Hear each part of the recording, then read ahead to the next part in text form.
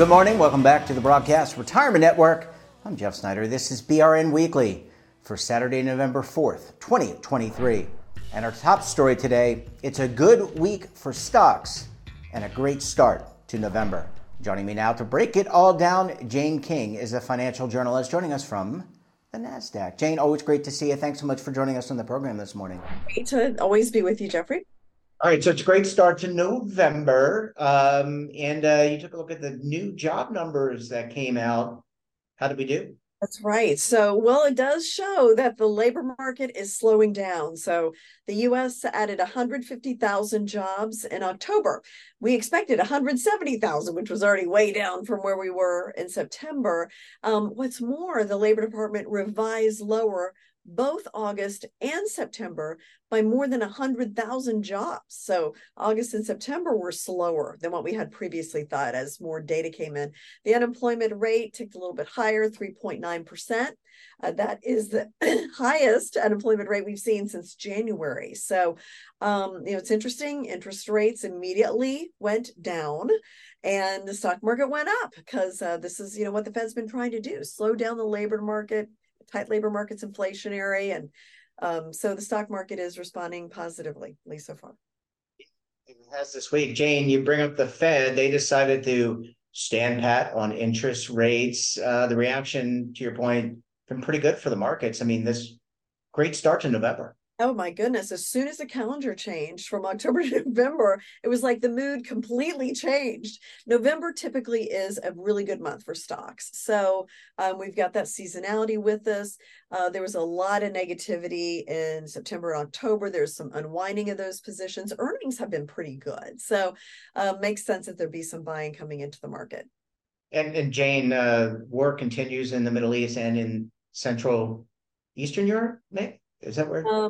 Yeah, Ukraine, I guess Yeah, Eastern Europe. Yeah. is that Eastern Europe? I don't know. Whatever. But war, unfortunately, continues. Let's talk a little bit about oil prices. I think they've risen slightly, if I'm not mistaken, and they're expected to go up a little bit higher. Well, there have been some predictions that if we would see a full-blown Middle East war, we could see oil up to $150 a barrel. I mean, right now it's about 90-ish. But the Israel move into Gaza was more kind of surgical rather than like this massive bombing. And that seemed to settle the oil markets down a little bit. But there's missiles being fired from Lebanon into Israel. Syria supposedly has been trying to do some stuff as well. So it feels like it's, very risky and kind of a powder keg, and things could change quickly. And what's not in the news, we don't hear anything about the Ukraine Russia war. I haven't heard anything, but that has an impact on natural gas. Another important, right? There's a whole pipeline to Europe, I think, through that area. So that products and agriculture, right? So yeah. all of that, I think, could be inflationary. This is my point.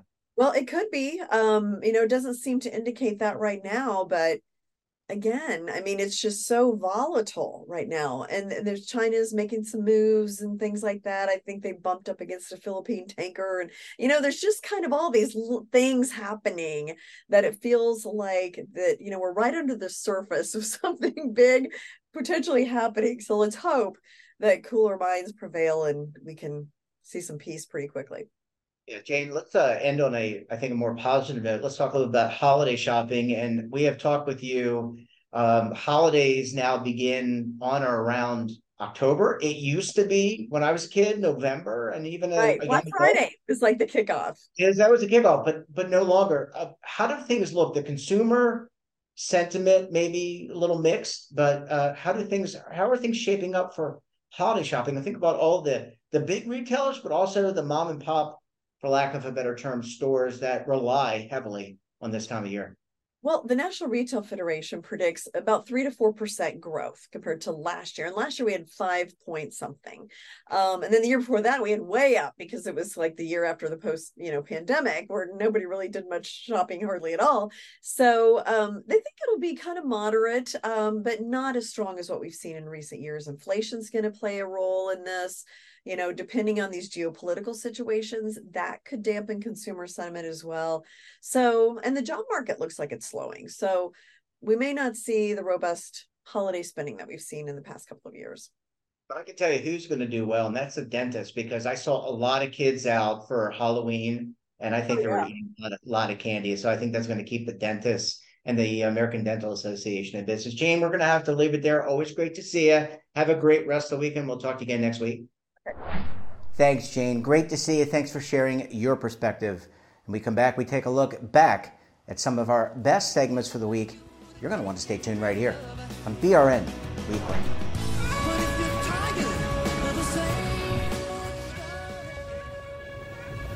Imagine a new television network that will make you richer, healthier, and in control of your financial future.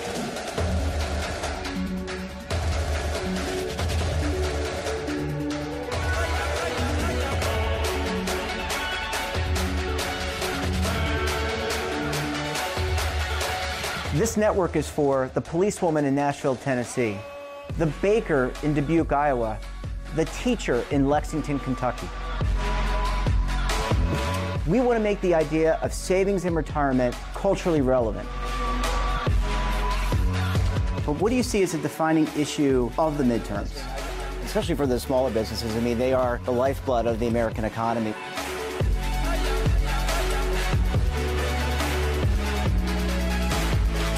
Featuring exclusive interviews, current affairs, and docuseries.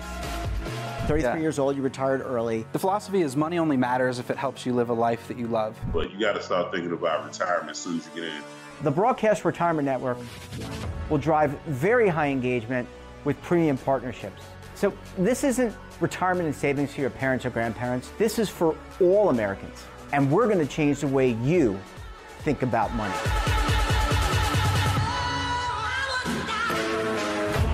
Welcome to the next frontier of retirement and savings. This is BRN, the Broadcast Retirement Network. Welcome back. It was another great week of shows, great topics, and great guests.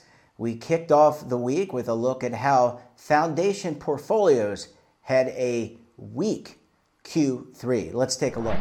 It wasn't a great quarter. The foundations were down 2.9% in the third quarter, and that brings year-to-date gains back to 8.2% on an investment point of view. Their assets are actually up about 5%. And the distinction between those numbers are that foundations are continually giving money away. That's their reason for being. They have to give away at least 5% of their assets.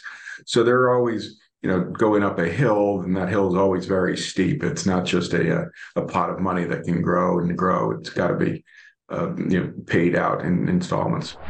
Great question, because what you've seen over the last 10 years is an increasing use of alternative assets, private equity, hedge funds, and other partnerships like that, which have performed very well for the last, let's say, 20 years. But the last 2 years have been challenging. For the alternative space, but the overall allocation, I'd say there were two trends. One is the allocation to cash and fixed income. Again, that has been drifting down for a long time, from about to over 20% of assets 10 years ago to only about 15%. And even lower in terms of the larger foundations that you point out. And one of the things that actually was a bit of a benefit from that point of view was in the last year, high grade bonds, the Barclays Bloomberg Aggregate Index has really come under a lot of pressure. So any portfolio that had a large exposure to high grade bonds, probably took they had a very challenging time, and so that's one of the benefits of having a relatively lower exposure to cash and fixed income. I think it's an excellent default position, right? Which is, what would, again, it's very easy to create a 60-40 portfolio and measure against that, especially over long periods, because some of these asset classes just didn't really exist, or exist in the size that they do 10 or 15 years ago. But anyway, the 60-40 portfolio was it was up about sorry, I'm trying to remember this right there. It was up, well, foundations were up 8.2 year to date, and foundations were doing a little bit better than the 60-40 portfolio. But I'm sorry, yeah, there's the 60-40 was up 7.2%. So foundations did a little bit better. And a lot of that was attributable to their lower exposure to the fixed income markets. So that has been a benefit. Over the longer term, foundations have not kept up with the 60-40, despite their large allocation to equity and equity-linked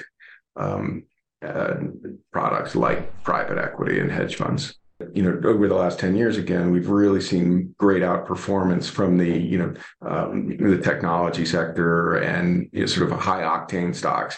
And you can imagine some foundations who are in equities, but they might have more conservative portfolios is one reason.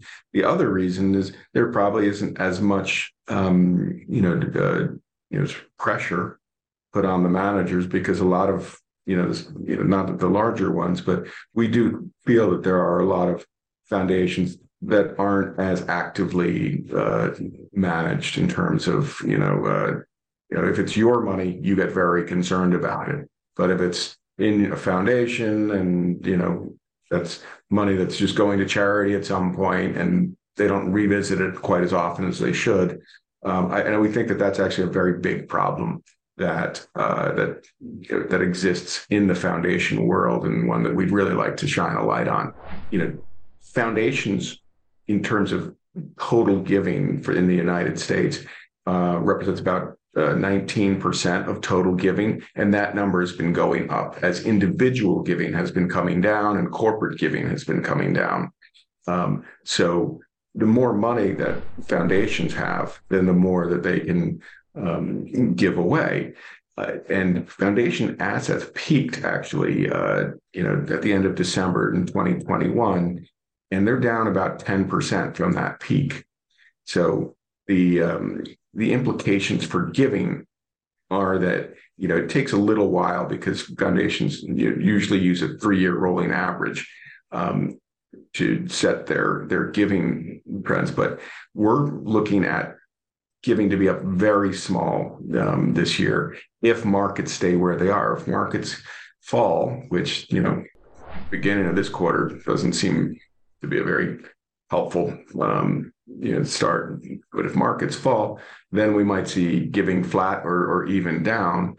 And then when you look forward to 2024, it's, it might be a rockier time unless we see a rebound in the equity markets. As I said, it's mostly tied to the equity markets because their exposure there is nearly 80%.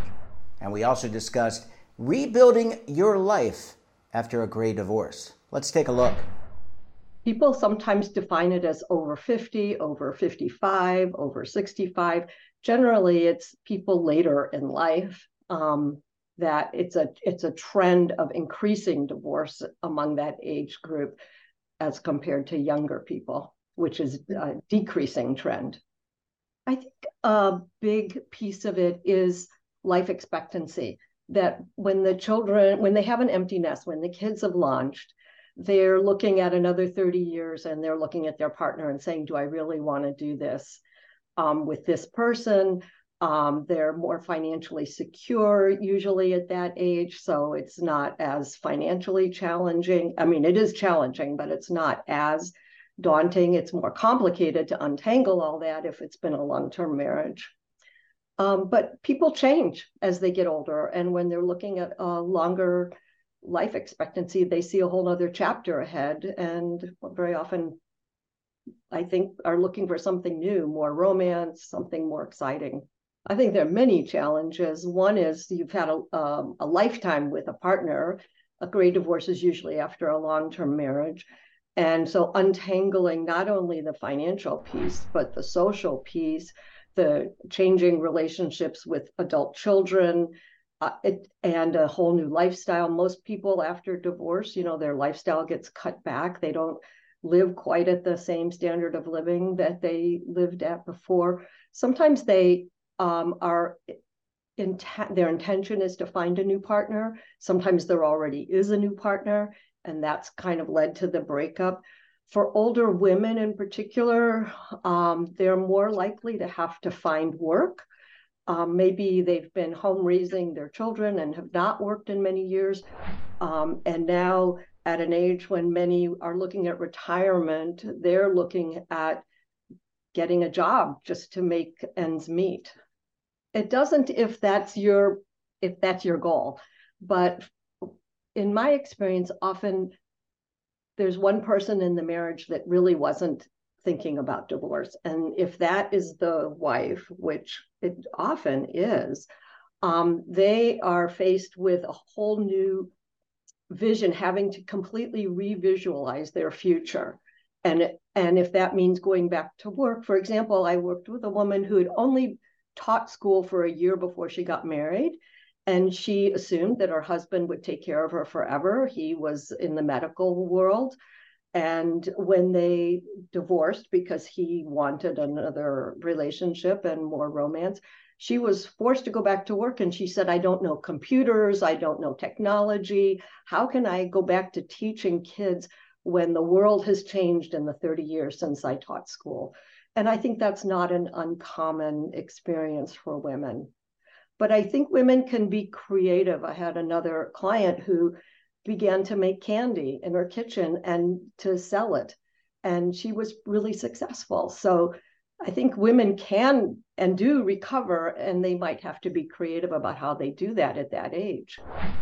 And that wraps up this episode of BRN Weekly. Have a topic of interest, someone you think we should talk to? Well, drop us a line.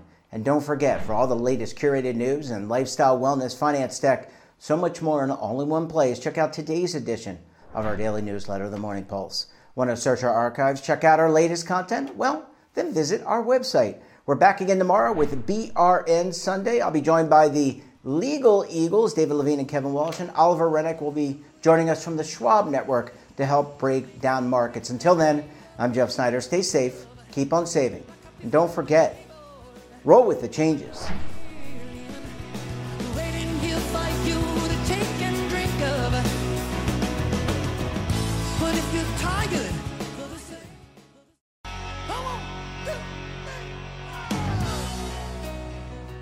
Now is your opportunity to co-create content around any topic on the First Lifestyle and Wellness Network. Reach a global audience through our platform and co-own exclusive branded content. All of our programs are available on demand and also as audio-only podcasts, so you can take us on the go. Broadcast Retirement Network, available anytime, anywhere, and on any device.